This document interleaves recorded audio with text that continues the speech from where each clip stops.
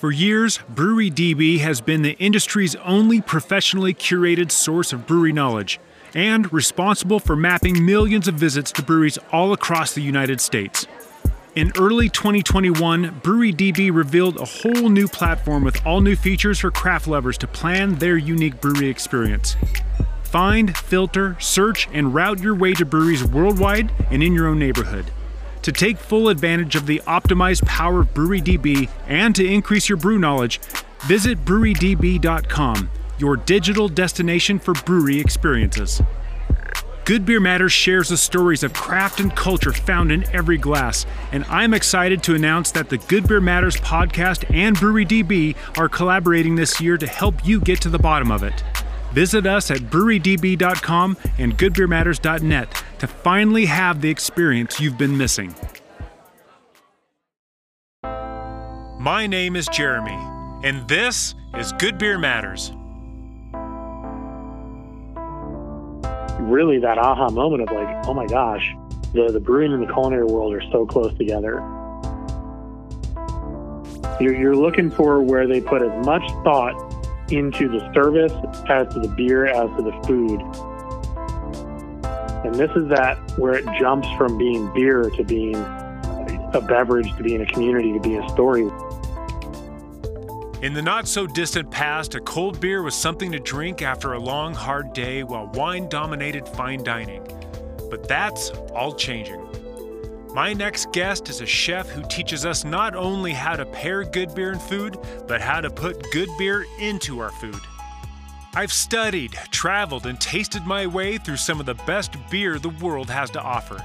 Over the past few years, I've also spoken to beer industry leaders from around the globe, and one thing is certain: the art, the science, and the culture of beer has more of a profound effect on us than we realize.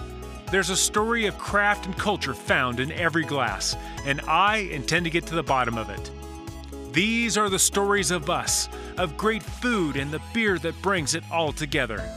I hope you enjoy episode 89 of Good Beer Matters with Brewers Association Executive Chef Adam Dooley.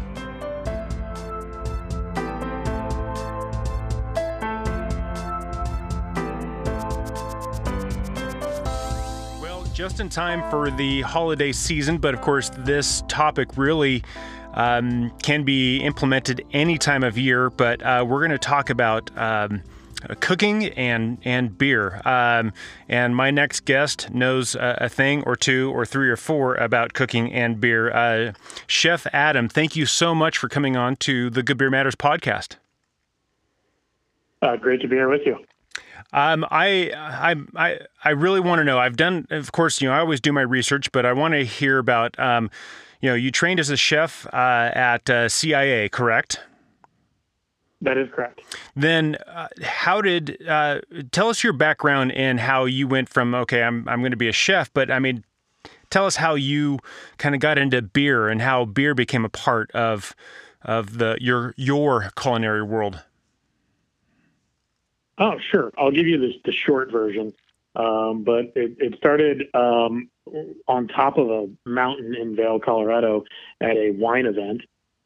Where there was all of these huge wines, big California Zins, Burgundy wines, and the organizers had built a snow castle for us to cook out of, which was cool until the sun came out, and sun reflects off snow, and it just, got incredibly hot. And there's probably 50 or 60 wineries there, and there was one brewery there. And the owner of that brewery came up to me and was like, "Hey, what are you cooking? Can we trade some food for some beer?" I was like, "I absolutely need a beer right now." Yes.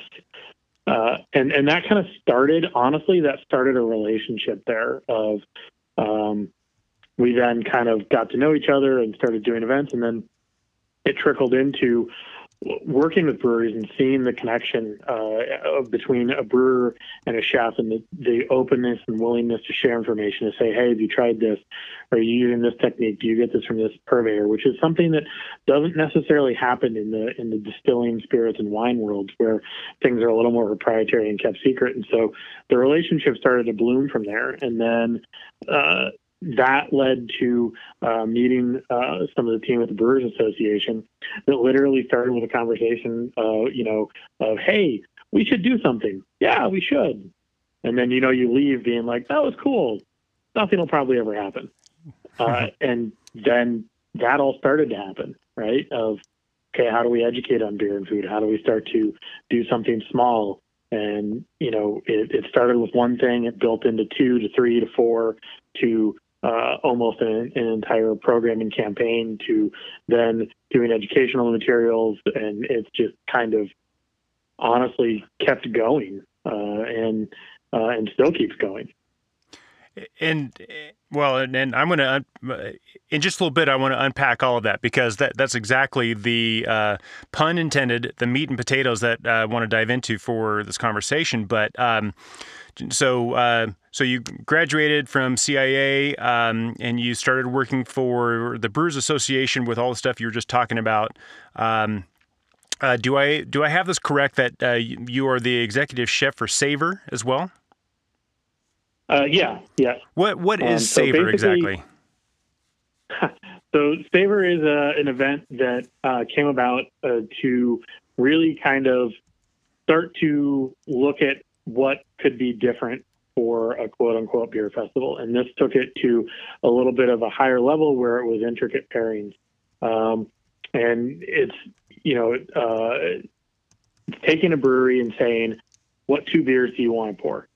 Then saying, we need someone there who is either the person who brewed this beer or the owner of the brewery, because that's what people want to interact with. We want to get away from, walking up to a festival where, people may be pouring the beer, but they're not able to talk about the history behind the beer or why they brewed it or what's not there. Then take it one level further. Bring in pairing. Bring in how beer and food relate, right? One of the things that all the styles of beer that we have in the world right now are amazing, but it's also scary for somebody who's new. And they may have one bad experience with one style and then be like, I'm never going back to that again. But through food, you can transform someone's palate. And the goal there is to say, okay, you may not know beer, but you know what? You know what this tastes like. And so keep something familiar to people and then say, okay, go explore this side. And that's really on a large side what that comes down to. And it's evolved into an event where people from all over come. People go big for like a huge date night, dress out to the nines, to come in casual, to use it as a kickoff thing, to come in and treat it as like kind of a cocktail hour before going out to a beer dinner. Like, it's become lots of things to lots of people. And I think that's, one of the amazing connections that it has. And it's started to kind of fill in that kind of ability to show that a beer festival or a beer event, getting away from the word festival, it can be many things. And it doesn't have to be just something where it's, pouring beer and go, go, go. I'm sorry, I was just kind of transitioning to the next thought, but so you already talked about kind of where the beer and food kind of collided for you, or was there something else? I mean, did you have a time in your training or what made you want to go become a chef in the first place that kind of put beer on your culinary radar? In all honesty, it kind of happened by accident. There's always been beer around, right? And as you mentioned, formal culinary training started kind of on the path in the late 90s and early 2000s that a lot of us did, where it was like fine dining, cutting edge stuff, working with, chefs that are kind of starting to define what we know as American cuisine. And beer was always there. I remember doing beer dinners before, at that time where, it was like, how do we serve beer from a keg? Okay, let's get a 55-gallon trash can, fill it with ice and a hand pump and figure it out, because the restaurant didn't have a draft system yet. Yeah. And so it was always there. But then really once relationships with brewers started to develop and talking to them, it started a little bit more. And then that third piece that kind of came in of starting to do things with the Brewers Association really kind of solidified it and kind of gave me that moment where I was like, okay, is is craft beer the path that I want to go down? Is this because this is the decision point? And, obviously that's where I went down and largely, to be honest, it was due in part to the relationships and the people in the industry, and just how close the brewing and the culinary industry are in how people take care of each other, the sharing of information, the mentoring of people, and really that effort to keep the industry going for the next generations that come into it. Well, and to my knowledge, or to be honest, the lack thereof, in culinary school, at least it used to be this way to my knowledge, is that when you're talking about food and food preparation, you kind of talk about pairing with wine. But was there any conversation about beer during culinary school and how how you can use beer with food just as well as you could use wine with food, or was beer just kind of not really mentioned? The conversations took place at the bar that were across the state highway. That is, would the dash across the highway to get to. At that point in time, there were very minimal conversations about beer and food. Looking at where it's come now, beer, there's a brewery at the Culinary Institute of America now with a brewer instructor, and they teach beer in their beverage programs. Still not to the level that wine and spirits are at. And, that's probably going to stay for a while, but enough that people who do find their passion in it early, or they do pique the interest in it, they're definitely have enough to go on now to be like, oh, I want to follow this. So it's definitely changed, but you're absolutely right. 20 years ago, and even more, beer was not taught. It was what you had at the end of a shift, or it was what you had before dinner, or maybe something with lunch or on a weekend, but it was not something that was paired. It was not something that was part of a multi-course menu. It was not something where you would say, hey, when you're building out your beverages at home, when you're getting ready to entertain, here's what you should have for beer. None of that existed. Yeah, in fact, I was going to say the same thing, that beer was something you had at the end of the shift, but wine was something you pair with your great meal that you put together.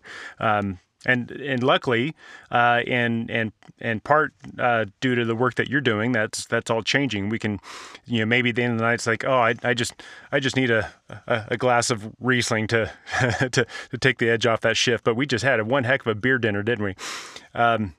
Absolutely. Right. So if that's all changing, how is beer and flavor being taught in culinary schools now, to as far as you know? It's being taught in a couple different ways. There's so many beer styles out there. So one of the things that through the Brewers Association, we've kind of worked with a couple of key schools that have expressed a lot of interest in educating on craft beers. Okay, let's take 20 styles, or if you only have the bandwidth for 10, let's take 10. But here's the styles to start at. Let's give everybody a starting point, because you can't go into it going, hey, here's 103 beer styles. Go for it. Yeah. You're going to overwhelm anybody, especially somebody learning about it. And you've got to realize where we're coming into on it is we're teaching people who are coming into the hospitality world, ideally with an open mind. Some of them are going to have a point of where they want to go. And it might be wine, it might be spirits, it might be beer, it might be cooking, it might be front of the house, it might be back of the house. So we've got to go into it with not scaring them, right? We that's one of the things that all too often I think we do in the beer and sometimes in the culinary world as well, where somebody expresses interest, and all of a sudden you're like, awesome, here's this, and you just go into this description of this length, and they're just staring at you like, I understood 3 out of those 27 words. Yeah. You're going to lose their interest. So we've got to break it down to the simple things. And we've also got to say, it's okay to not like everything. You need to learn how to explain it and educate things on it, but you don't have to personally enjoy and like all styles of beer. That's okay. But so those are kind of where it's there to kind of pique that interest. Then it goes one step further into how does, what's happening in the brewing industry, right? Where are the breweries at? What's the growth going on? What's packaging look like? What's on premise versus off premise? What's the difference between drafts? How do you take care of a draft system? How do you present a can at a table? That was a huge conversation we just had a couple of years ago. How with the shift to packaging in cans, do you do tableside presentation of a can and make someone feel that they're getting the same value or perception of value as being poured a glass of wine from a bottle of wine? So it's integrating all of those things in there and then seeing who bites on it. And then when they bite on it, okay, what more do they want to go into? And that seems like it seems like such a mundane conversation to have, but still a really important one. Just the whole pomp and circumstance of presenting a bottle of wine. That's kind of that's a part of the evening that, I think people kind of look forward to. It's part of the kind of the sexiness of everything, but to show up and do the same thing with a can of beer, it doesn't have the same it would for me, and it probably would for you as well, but for the average person showing up and hey, we have this wonderful can of Cascade Brewing that's been aged for 1 year in our cellar. It doesn't have quite the same appeal, but hopefully we can shift those perceptions and help people realize that no, actually that can, what's inside that can is going to be pretty dang spectacular. Absolutely. And I'm just one of my curiosities is I just got to ask the question: do you have any favorite beer and culinary hotspots around the globe, and what are they and why? Ooh, that's a loaded question. Everywhere has its own kind of unique place, right? Kind of some of the more exciting ones around the globe to see are to see the ones where they're taking what we in the States started years and years ago, and they're finding their own path with it. France is a good example of that. They are really embracing their own kind of craft brewing scene right now and the growth that's happening there. And you're seeing not only people learning from American craft beer, but them also learning their own flavors for it. So that's one really cool aspect of it, right? But then also on the complete opposite side of it is to take somewhere that's like been a beer destination for a long time, like a San Diego or a Seattle or even a Denver, right? And see where beer is changing what's happening in the kind of drinking and dining world that it's connected to there. Where is it eking into the new restaurants that are opening up or the new things that are happening in new neighborhoods as, those cities kind of expand and or change a little bit, and what breweries are opening and how are they making kind of that city their own. So I think those are probably two good areas to start with of like where things are going and what's happening.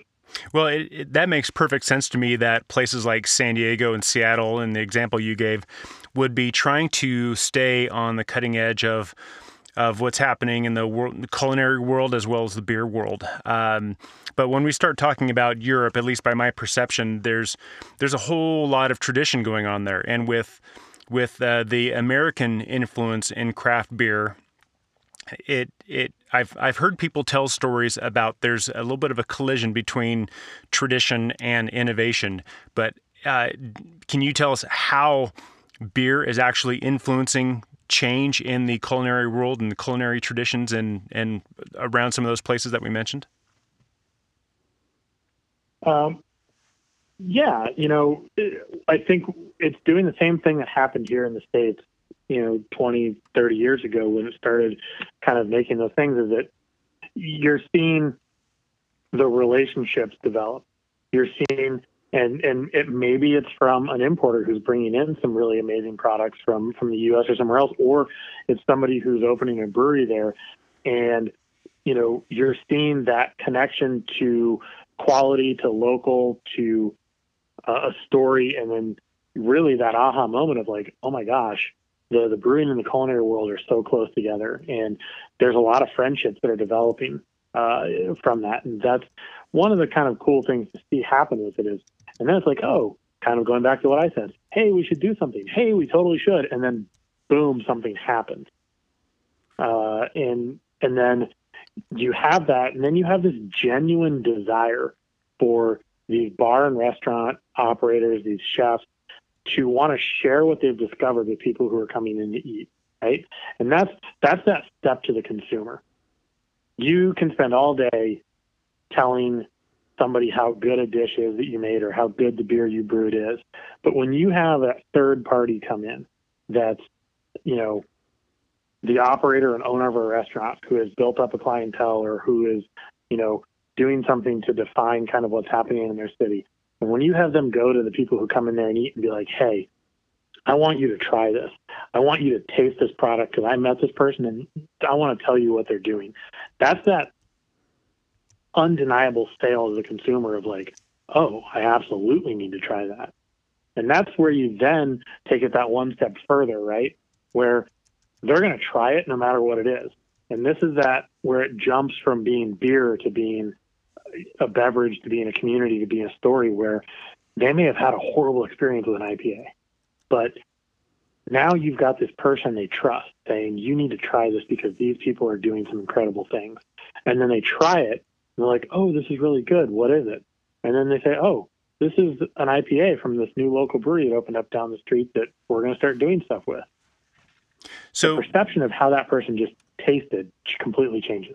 Yeah, and at least from my perspective, I try to, when I have an opportunity to educate someone, I try to get people to think of beer as a tool or a set of flavors. It's neither good nor bad. I try to get them off of that good or bad ledge. I try and pull them back from that ledge and say, how can you use this to your advantage? How can you turn this into a flavor profile that delights instead of overwhelms or is just undesirable? And it seems to me that the culinary world is much the same way. It's like you may love onions, I may not love onions, but how can we use them? I may not want raw onions in my salad, but I'm certainly going to put them in the stew because I want that net effect of that flavor in the end. So I kind of think about the same thing with beer. Is that, do you think of that in a similar way, or does that resonate? Absolutely. I've got a question for you. How are you engaging with your customers? Are you adding value or just vying for attention?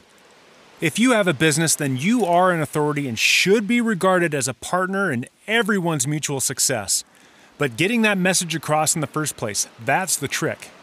At Mountain Sea Media, I use education and storytelling to keep your brand on top of mind. So if you're done with ineffective marketing and want to create more impact, I want Mountain Sea Media to be your resource for high-value branded content. Contact me at jeremy@mountainseamedia.com to explore the possibilities. After all, it's your story. I'll help you tell it. Then yeah, that resonates for sure. I think it's just, like you mentioned, you don't want to give someone who's kind of new to beer something really aggressive. Like I would never start someone off with a goose, for example. But, when we're talking about, the world of flavor and culinary, it's like, oh man, you can't deny a good goose.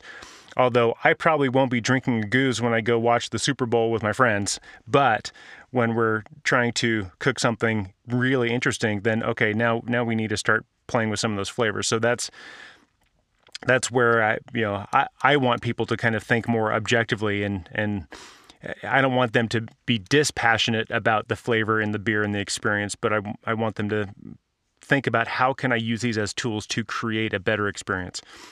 And that's kind of what I think about when you're telling the story, when I hear you telling that story. But actually, on that note of what you were talking about, I wanted to ask you if you're willing to share. Granted, we're all kind of sort of coming out of COVID, but what were some of the restaurants and breweries around the nation that are just doing the beer and food thing really, really well that are kind of inspirations that we all should kind of look to? Oh, absolutely loaded question there as well. Because there's probably so many that I just don't know about, right? That are out there, because there's so many people that are pushing the envelope and doing things, and just really kind of working with it. So I almost like kind of feel bad of like trying to call a couple of people that I know that are doing it right out there, and leaving all of these people out of it. I think the overarching thing of it is the people that are the ones that are doing it right out there right now. They're the ones who have a complete team. So you can cut me off if you're like, this is too much of a pass of an answer, but it's really that complete team, right? Go ahead. I was going to say I appreciate your position is somewhat semi-political, and so you're trying to keep it cool for everyone out there. But I've experienced some breweries that are just like, man, I could go here for the food and never have a beer and be absolutely happy. So I was hoping to get you to talk about that. But anyway, you're going to answer the question in a way that will still I hope answer the question for anyone listening. Yeah, and really, it's looking for that team. It's looking for the place that opened up with, a chef, or having somebody, create a menu that tells the story of that brewery. What you're not looking for is a place where it's like beer, beer, beer, beer, beer. Oh, and we have food because we have to, because that's how we got our license. Or, oh yeah, you might want something to eat. You're looking for where they put as much thought into the service as to the beer, as to the food. And that's you can tell that almost immediately from walking into a place or from a lot of places out there. And you're seeing more and more chefs kind of cross over into that realm of where they're okay working at a brew pub or a place that only serves beer, and they're willing to elevate that food to the level of the beer that brew pub is then brewing, and kind of make those changes. You're also looking for somebody who's willing to take risks, right? There's kind of that perception that's been out there of what a brew pub is, or what a brewery serves as food, and that's all starting to change. You're looking at people who are willing to change a menu, to have a seasonal menu, to let their staff kind of explore, to work with local farms and local producers, and have the same values and beliefs that they put into their beer as they do into their food. That's great. I've witnessed the same thing. People that are trying to step out from, hey, we've got wings, we've got a burger, and they may still have wings, they may still have a burger, but they're trying to do the wings and the burger in a different way, and to not downright challenge the perceptions, but to kind of tweak them and kind of bring people along this kind of like a culinary adventure, and I find that to be. It just adds to the experience of like, wow, where are we going to go next with this stuff? And it's it kind of speaks to all the culinary TV shows and on the Travel Channel and everything else that we've been watching for decades now. It's like, we've been watching Anthony Bourdain and all these other people go on these wonderful adventures, and when we actually go to a brewery and they have that burger that makes us feel like this is what I came here for, but tweaking it in a different way, then it's almost like we're kind of having our own little micro adventure. And frankly, I love that. And I know not everyone does, but I love going somewhere and kind of going on a little bit of a journey, and having the chef and the brewer kind of lead us and guide us on this trip. Absolutely. What I want to find out, I've heard you talk about, pairing beer and food, and you have the beer and food course on craftbeer.com, and there's a bunch of stuff that you've done. But I'm going to ask, will you walk us through your approach of putting beer and food together in a great pairing? Sure. So the first thing is that this is probably the biggest hurdle for a lot of cooks, chefs, even some restaurants that have kind of set things they do to get over, is that for the majority of what we all work with, the beer is already brewed. It's in the keg, the bottle, or the can. What's not created yet is the dish. And so that's where the flexibility needs to come in. And, the first step is really having that conversation with the brewer or the brewery and saying, what do you want to highlight out of this? What's your favorite part about this beer? Why did you make this beer how you made it? And then taking that and saying, okay, what can I do in the pairing part of it to elevate this? That's kind of the entry level side of it, right? Then for those of us that have been doing this a while longer, then it's going to the brewer, like going back to that kind of Staver, example of like some of the things that we do there. Then it's going back to the brewer and saying, okay, what's your comfort level? To use the same analogy you did. Are you more of a meat and potatoes kind of person, or can we really push the envelope on this? Because there could be some cool things in these hops that you're using, or in the malt bill that you used, or how the carbonation hits the palate here. But it's not going to be an easy pairing to find. And you've got people who are like, oh, absolutely, throw me in that category, push the envelope, challenge it. I'm fine if a few people don't get it. Let's have some fun. And then you definitely have people who are like, no, this is one of our core beers. Please stay in the lane. And that's both are entirely fine. But it's really figuring that out and then kind of going to say, okay, let's make it from there. And then you now have kind of this blank plate of what you want to cook, and start with one thing. Right. So start with whatever one ingredient you come with, and then build the other ingredients around that. And then here's where it gets that challenging part is now the part is to keep it simple. Because you have everything that's going on in the beer and you have what you're creating now. And there's this thing where you can start just spiraling out where you're like, and then this with the malt and this with the hops and this with the yeast and, oh, this to finish. And now you've just wrecked somebody's palate in one dish, potentially even one bite. Yeah.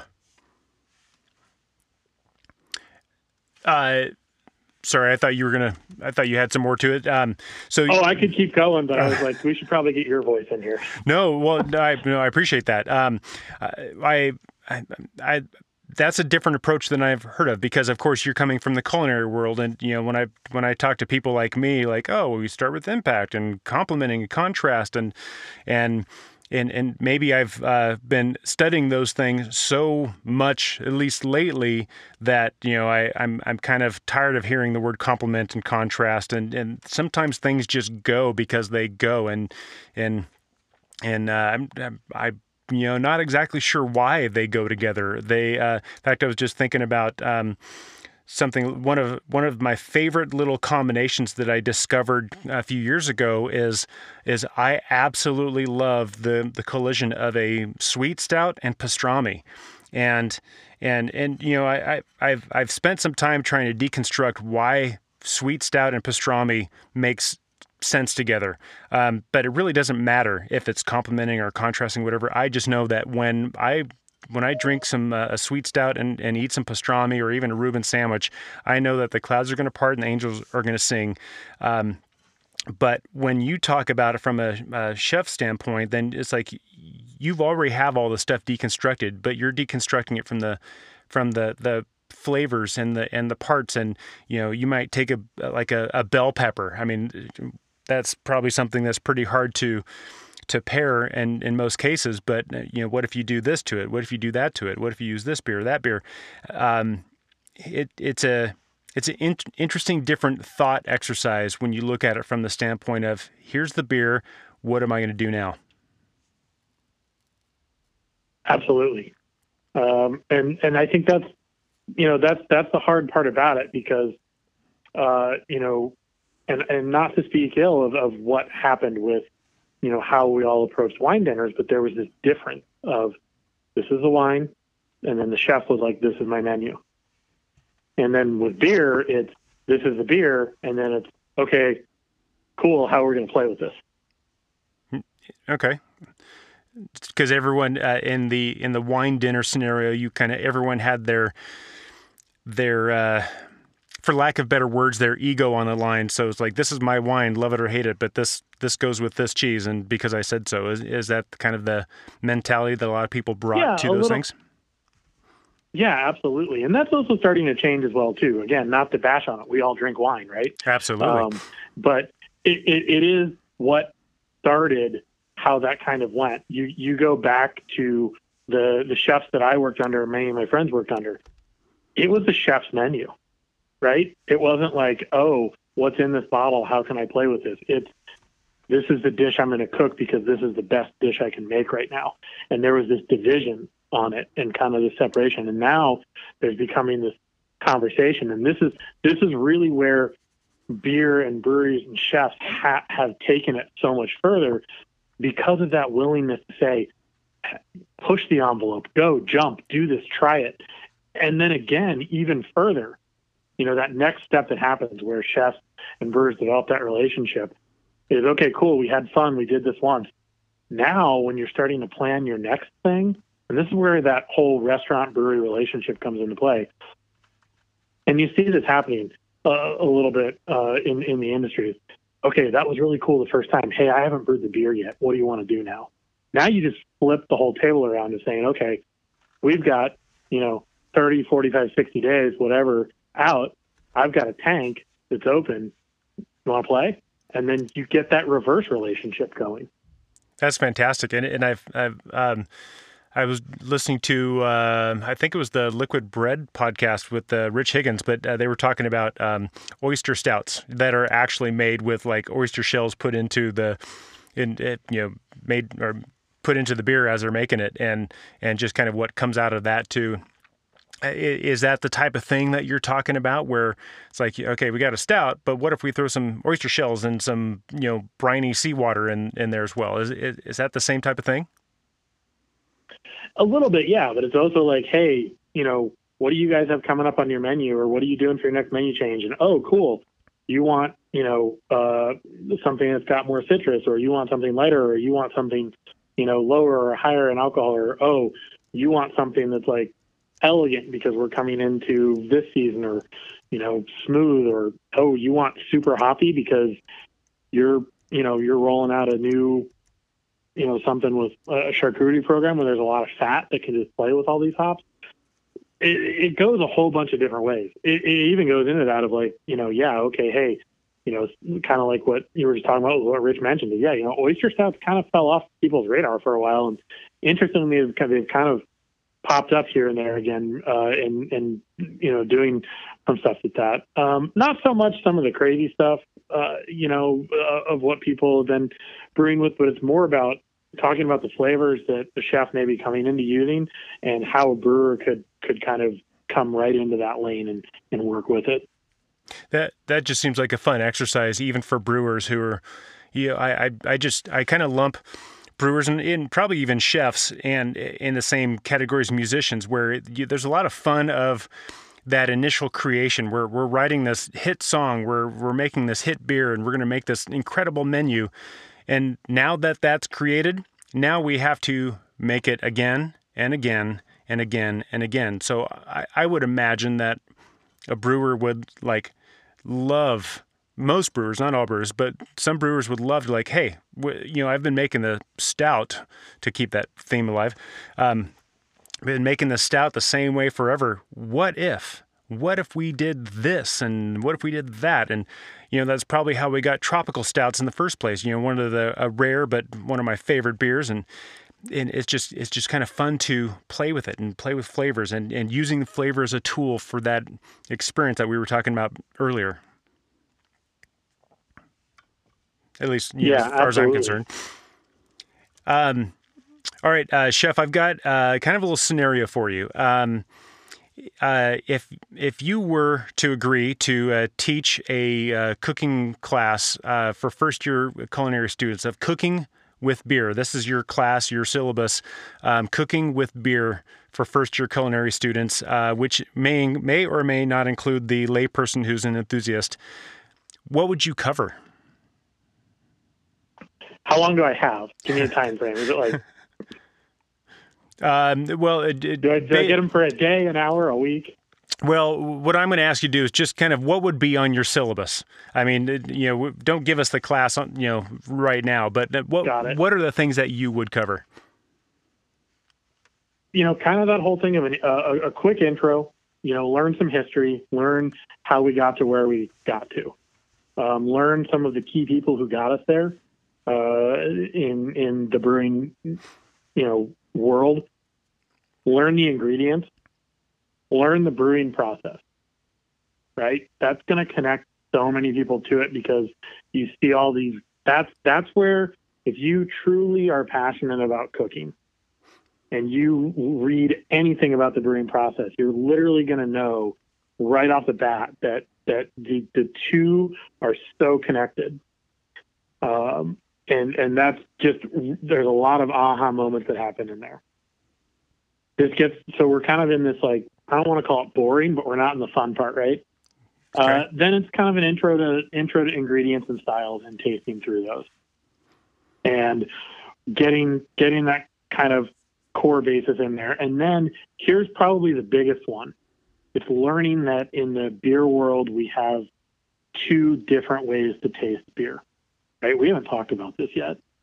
So, we'll pause here for a second and I'll tell you where this is, because this is something that really kind of changes people's minds for a lot of things. So first way to taste beer, doesn't need to be first, but one way to taste beer is take a sip, and maybe you're familiar with it because of what you do in the world, or you look at the Brewers Association style guidelines and you read through it and you come to the conclusion that this is within the style guidelines for, let's just say, an American IPA. And you go, okay, so this is what an American IPA tastes like. Good to know. Nowhere in any of that, right, we can expand on that, where you can go into ABV, you can go into SRM, you can go into, gravity and alcohol and all of the parts about getting to the style guidelines. But nowhere in that where you ask, or should you have been asked, do you like this beer? That's the second way of tasting a beer. Is you taste the beer, you might recognize the style, doesn't necessarily matter so much, but the last question you ask yourself is, do I like this? Interesting. And you've got to understand how to balance both, because when it gets to the hospitality world of it, I can't go to a table and talk to somebody and hammer into them why they need to like an IPA. I can't say this is within this range of alcohol and it has, this many IBUs and these are the hop profiles that it has, and you need to like this because this is an IPA. I like that approach. You got to flip it around to the other side. Well, I like that approach because there have been plenty of times that I've asked someone to, what beer do you like? Or bring me, surprise me. Just bring me a beer that you want to bring me. And sometimes they'll even say, ooh, I'm going to bring you my favorite. And then they bring it to me and it's like, oh, that is not what I am in the mood for, or I don't like these kind of beers. And, and that's, if I wanted to be adventurous and let someone just kind of surprise me with it, that's totally fine. But it kind of begs the question of not, ooh, I like this. This would be great with your Chopino, when it may not be. But it kind of begs the question of, like, do I like it? Should come last in that scenario. What do you like, or what would go great with this dish? Because if I'm not in the mood for a West Coast IPA, but a West Coast IPA would go magically with this dish, then maybe that's what I ought to have. Absolutely. So that's exactly it. What else would you cover in this class? I mean, would you get into? Well, I think I kind of derailed your intro, Professor, but I'm one of those enthusiasts. I'm dying to know. So that part right there takes a little bit of time, to get people over of, because so many of us who've been in the industry are like, yeah, this is this style, and boom, and getting to that part of, yeah, but do you like it? Well, of course I like it. It's an IPA. Okay, that didn't answer my question. Yeah. Then the next step after that gets into learning how to describe and how to talk about beer.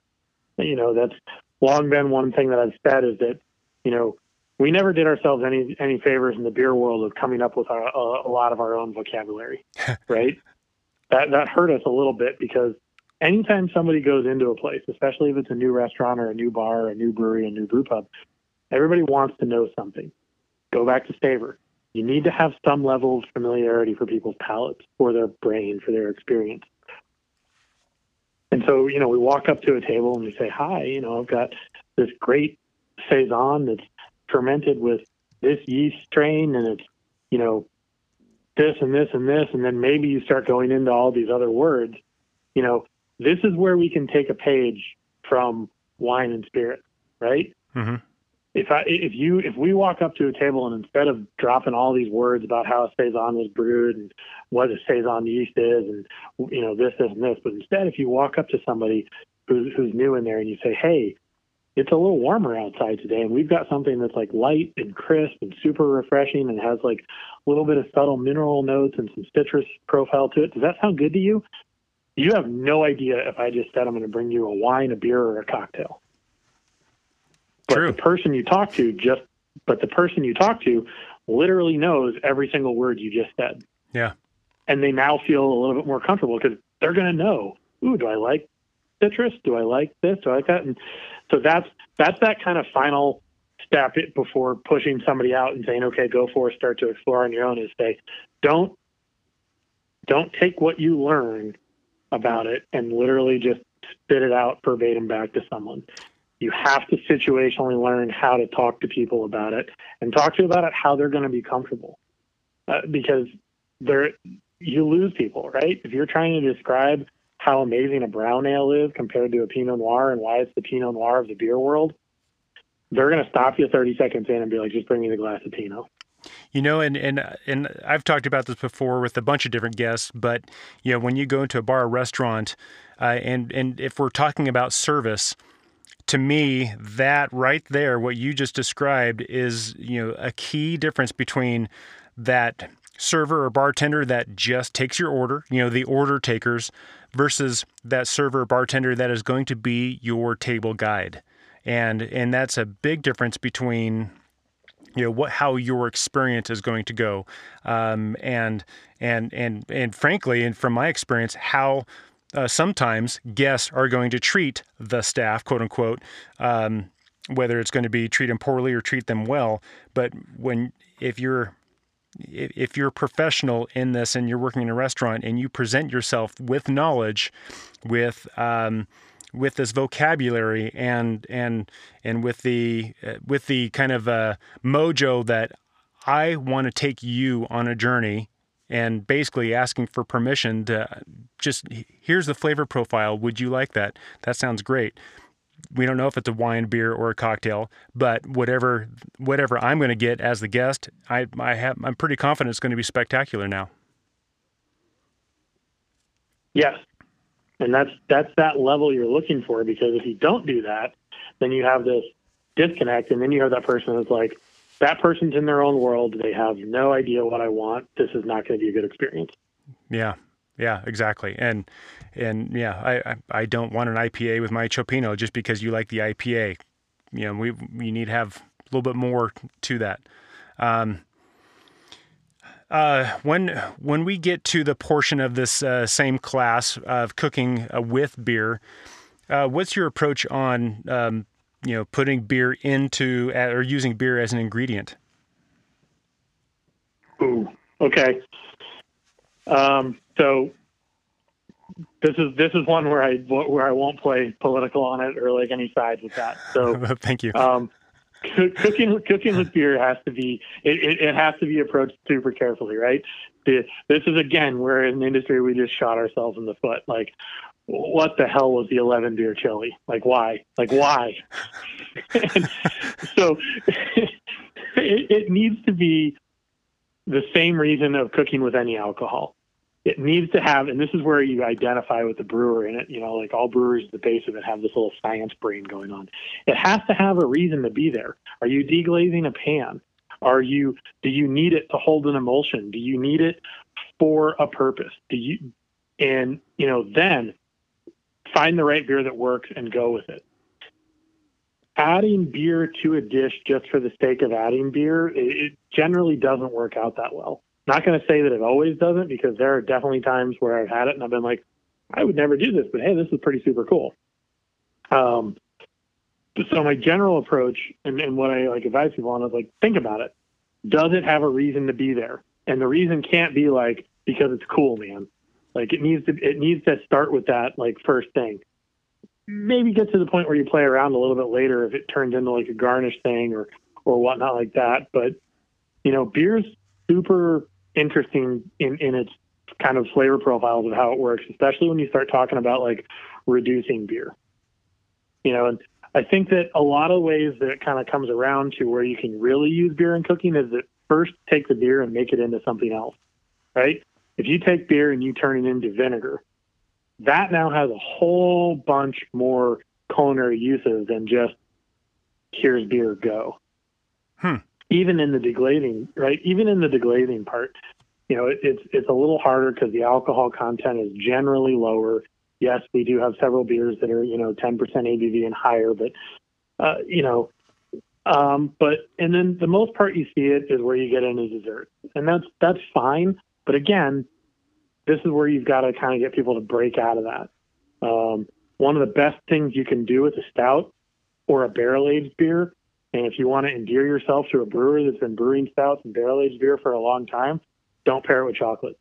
Thank you. That's like, Thank you.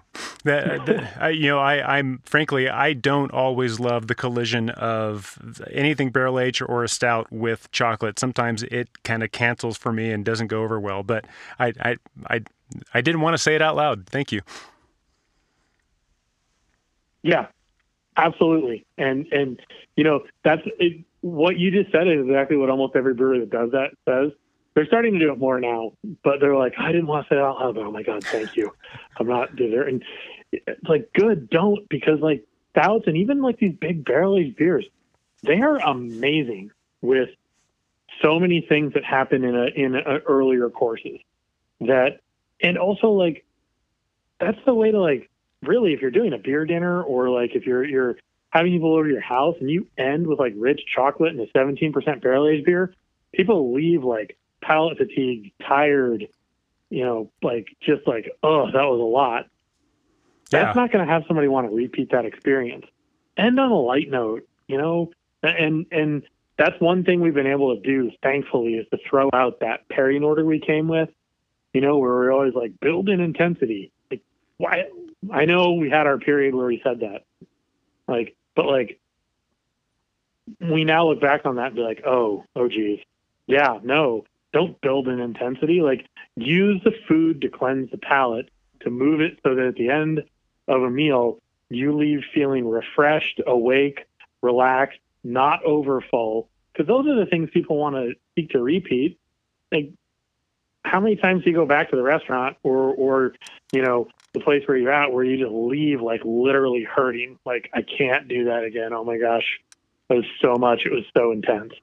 It's like, I guess reading a book or listening to a song or even watching a movie where that ends at the very peak of the action. That doesn't happen, at least not anymore. There have been a few movies that like, the hero wins the day, movie's over, and everyone walks out going, oh, that kind of sucked. There's always some sort of like resolution, of something, and we kind of need that in the same experience from my perspective, because if you're going to gut punch your palate with a barrel-aged beer and a barrel-aged stout and a chocolate mousse, then you kind of need a little kind of like a digestivo beer afterwards, just to kind of like, okay, it's all good. We're going to smooth things out. We just kind of hit our peak, and now we're going to ride this blissful wave all the way home.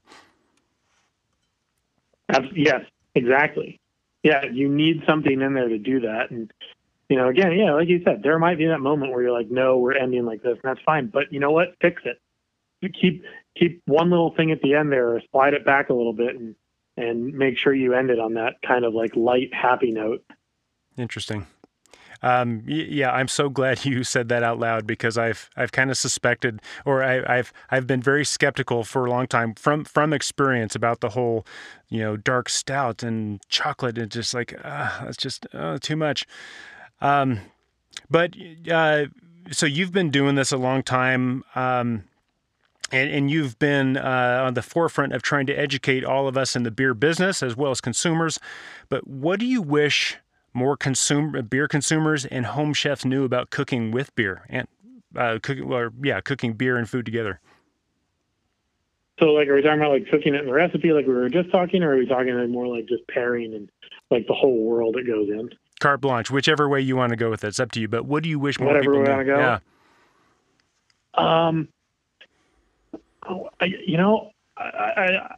I think I'll start with I wish people would know that it's okay to not like something, and to be able to talk about that. And it's not. And I mean that in like a couple different ways. Like when we do the tastings for the Savor menu, I always tell people to like write down what you taste. If I tell you I taste lemon and you don't taste lemon, don't spend your time trying to find the lemon, because if you do, you're missing your pairing moment. And I think that's one thing I really wish is that that's one thing that happened, I think, was a lot of like what you said earlier about this TV things and this and this and this is people seek to replicate something, and they're missing their own moment in trying to seek that replication. And so I think that's one thing is like, pay attention to what you taste, because that's more important than what I tell you I taste. So all these chef shows that say that, you have to do this, you have to measure this much, you have to, so what you're saying is we don't really have to do that. We need to take what we learn and apply it in our own way. Did I get that right? Yes. Yeah. Now I'm going to have to probably slightly disagree with you on that measuring part, because if it's a recipe and you do want to kind of measure appropriately, but where I'm getting at is at the end of it, when they present it or they're saying why they did it or what their flavors were or what their reasoning was, you don't need to replicate that. You don't, and if you don't like something, right? Like if you're making a recipe and you're like, oh my gosh, I do not like avocado. Well, don't force it. Be like, okay, well, what do I like? And that's just what I see so much of right now, is that people force themselves into trying to like something because it seems to be the thing you do. And it's like, come on, just eat and drink what you like and continue to explore and change, but don't be like, oh my gosh, I have to like this. Awesome. So I think that's one. I think the second one is just to know that, it doesn't have to have all of this pomp and circumstance around a beer dinner or pairing beer with food, right? It can be very simple. It can be very easy. It can be very casual. There doesn't always need to be all these talks. You don't always have to get up in between each course. You don't always have to have all of this discussion. Sometimes it's just great to pull back, let the beer and food do their thing, let people just enjoy. And then kind of collect it later, because I think that's recognizing that right now it's our job to let people enjoy and create their own experience is incredibly important. I couldn't agree with that more. It's just empowering and educating those people to learn how to create their own experience, I think is, at least for me, seems to be the trick. Fair? Yes, 100% agree with that. Gotcha. So I've got a few closing questions for you, because I want to be mindful of the time, and thank you for the time you spent with me today. But if I could turn you into the king of the beer and the culinary world for one day, what's the first thing you would change? Oh boy. That's there's so many directions to go here. I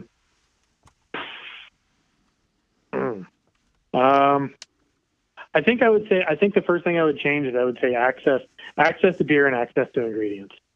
I think that it is very hard for some people to find some styles or some things of beer, and very hard for people to find some types of certain ingredients or things like that. And I think that there's definite work within what we do in the U.S., of how consumers have access to ingredients into beers. And I think opening that up and making an ability for people to be able to access these things would be one of them. And that's I know that's kind of a cheesy answer because it's back end, a lot of work on that. But that's one that's always so hard because you want to share a beer with someone or you want to share an ingredient with someone, but they can't get it. And then you kind of feel like, that jackass who's like, well, look what I got. So knocking that down a little bit and making it so that there's easier access to things, I think would be definitely one of them. I think, the other one would be really what we spent a lot of time talking about is just saying, whatever you taste is what you taste and go with it. It's, and feel free to share that with people, even if you're not in the industry. We all learn by hearing feedback from what people say, and hopefully we're all getting better at, the criticism part and how to make things better. But everybody finds that interesting. Oh, I never thought about that flavor, but if I think about it, I see it. Or, I never thought about serving it or cooking it like this, but I see it and think about it like that. And I think those are probably two of the good ones. And then outside of that, just have chefs and brewers keep just playing together and creating new friendships and relationships, and just continue to see where beer and food goes and what else it does. Not only just in the beer and food world, but for the community that the breweries and the restaurants that are in, and for what we're still on this continual path of defining what American cuisine is, and that includes beverages, predominantly beer, because we make a lot of it. Well, I know we are still very much in the infant stage of understanding how we taste and smell things, and so given that, we can extrapolate that we are also very much in the infant stage of pairing beer and food together. I mean, this was not that big of a conversation 10, 20 years ago, and it's just becoming even more important now. So I'm looking forward to that bright future. Next scenario is tomorrow. The Brewers Association is going to send you on a rocket. I saw in the news that William Shatner is going on a rocket today. So you get to go fly with William Shatner out into space. You're going to head toward Mars and set up and basically single-handedly create the new Martian culinary world. But today is your last day on Earth. What is going to be your last meal and your last beer? Oh, not fair at all. Damn.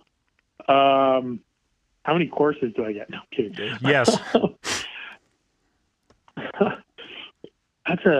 Honestly, I would probably go for absolute comfort, old school red sauce joint, just lay it out there of, pastas and Caesar salad and chicken parmesan, just go old school comfort with hopefully as many friends and everybody there as I can. And then, man, the last beer I would have, man. That's it. Let's see.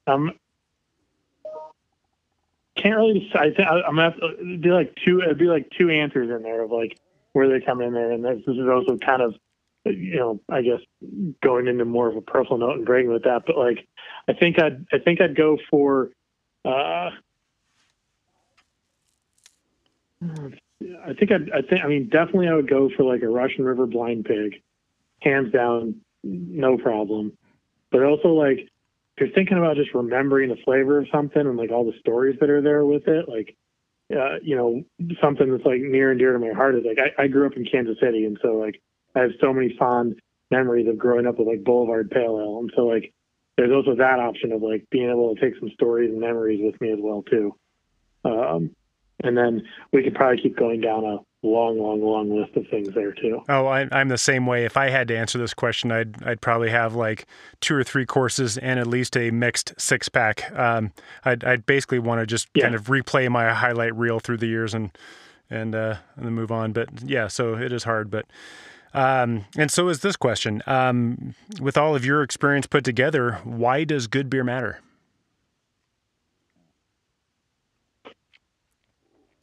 That's a good question. I think ultimately it matters for the, what's next. One of the things that I think is there is like, what's behind the beer, what's behind the brewer, what's behind the story, what's the connection to the community, and what's the connection to the industry, and where does it keep going? And, where it comes down to is, for me, good beer is that experience, right? It's not just the flavor of the beer. It's what's happening, everything that's around, right? What we taste, as you said, our knowledge there is so little. But what we see, what we smell, what we hear, what we feel, what's around us, like all of that goes into creating that experience. And there's so many times I can go back to thinking having a good beer. And this is, I think, one of the ways that I can define it, is that having that good beer there with all of that stuff around it, the sights, the smells, the sounds, the taste, the flavors, the people, all of it. And then take that out of that, have that beer somewhere else. How many people and how many times have you said, wow, this doesn't taste like how I remember it? Mm-hmm. But that's because you're creating something new. And that to me is why good beer matters, is because it's so much more than just what the beer on your palate is. Oh, I couldn't agree more, but thank you for saying that out loud. Easier questions now. Anyone listening, for anyone listening, how could they connect with you, find some of your educational resources, kind of plug into what you've been doing? Sure. Easiest way on that is, the Brewers Association has 2 websites. On the industry side is brewersassociation.org.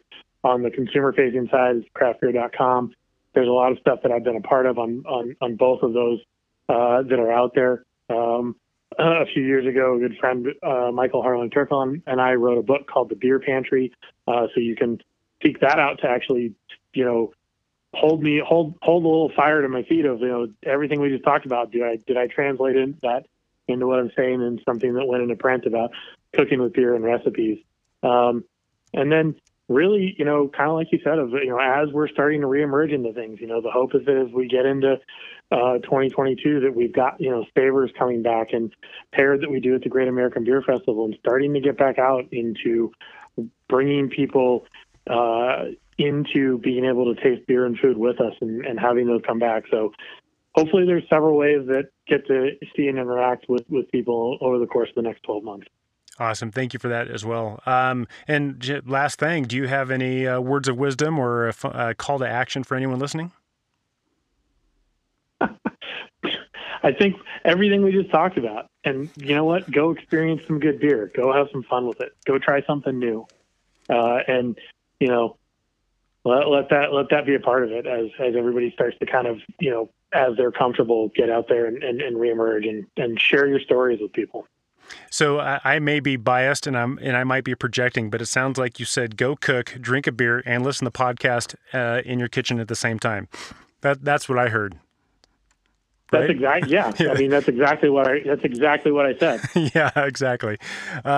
Chef Adam, thank you so much for coming on the podcast. Thank you for the work that you're doing in the industry of food and beer, the education you're putting out there for the rest of us. I really appreciate what you're doing and sharing it with me here today.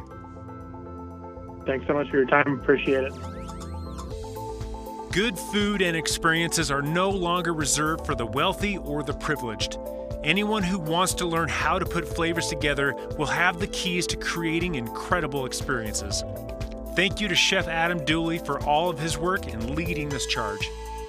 In the next episode, we learn to face life's challenges with a smile on our face and a beer in our hand with the Master and Commander. Good Beer Matters is a show about great beer, great friends, and the experiences we create together. but it's also about better beer education so you can level up your game. So if you're a beer and food professional or even a beer enthusiast, then please subscribe to Good Beer Matters podcast and go to goodbeermatters.net for more resources and next steps. After that, grab a beer, hang out with friends, and let the world open up.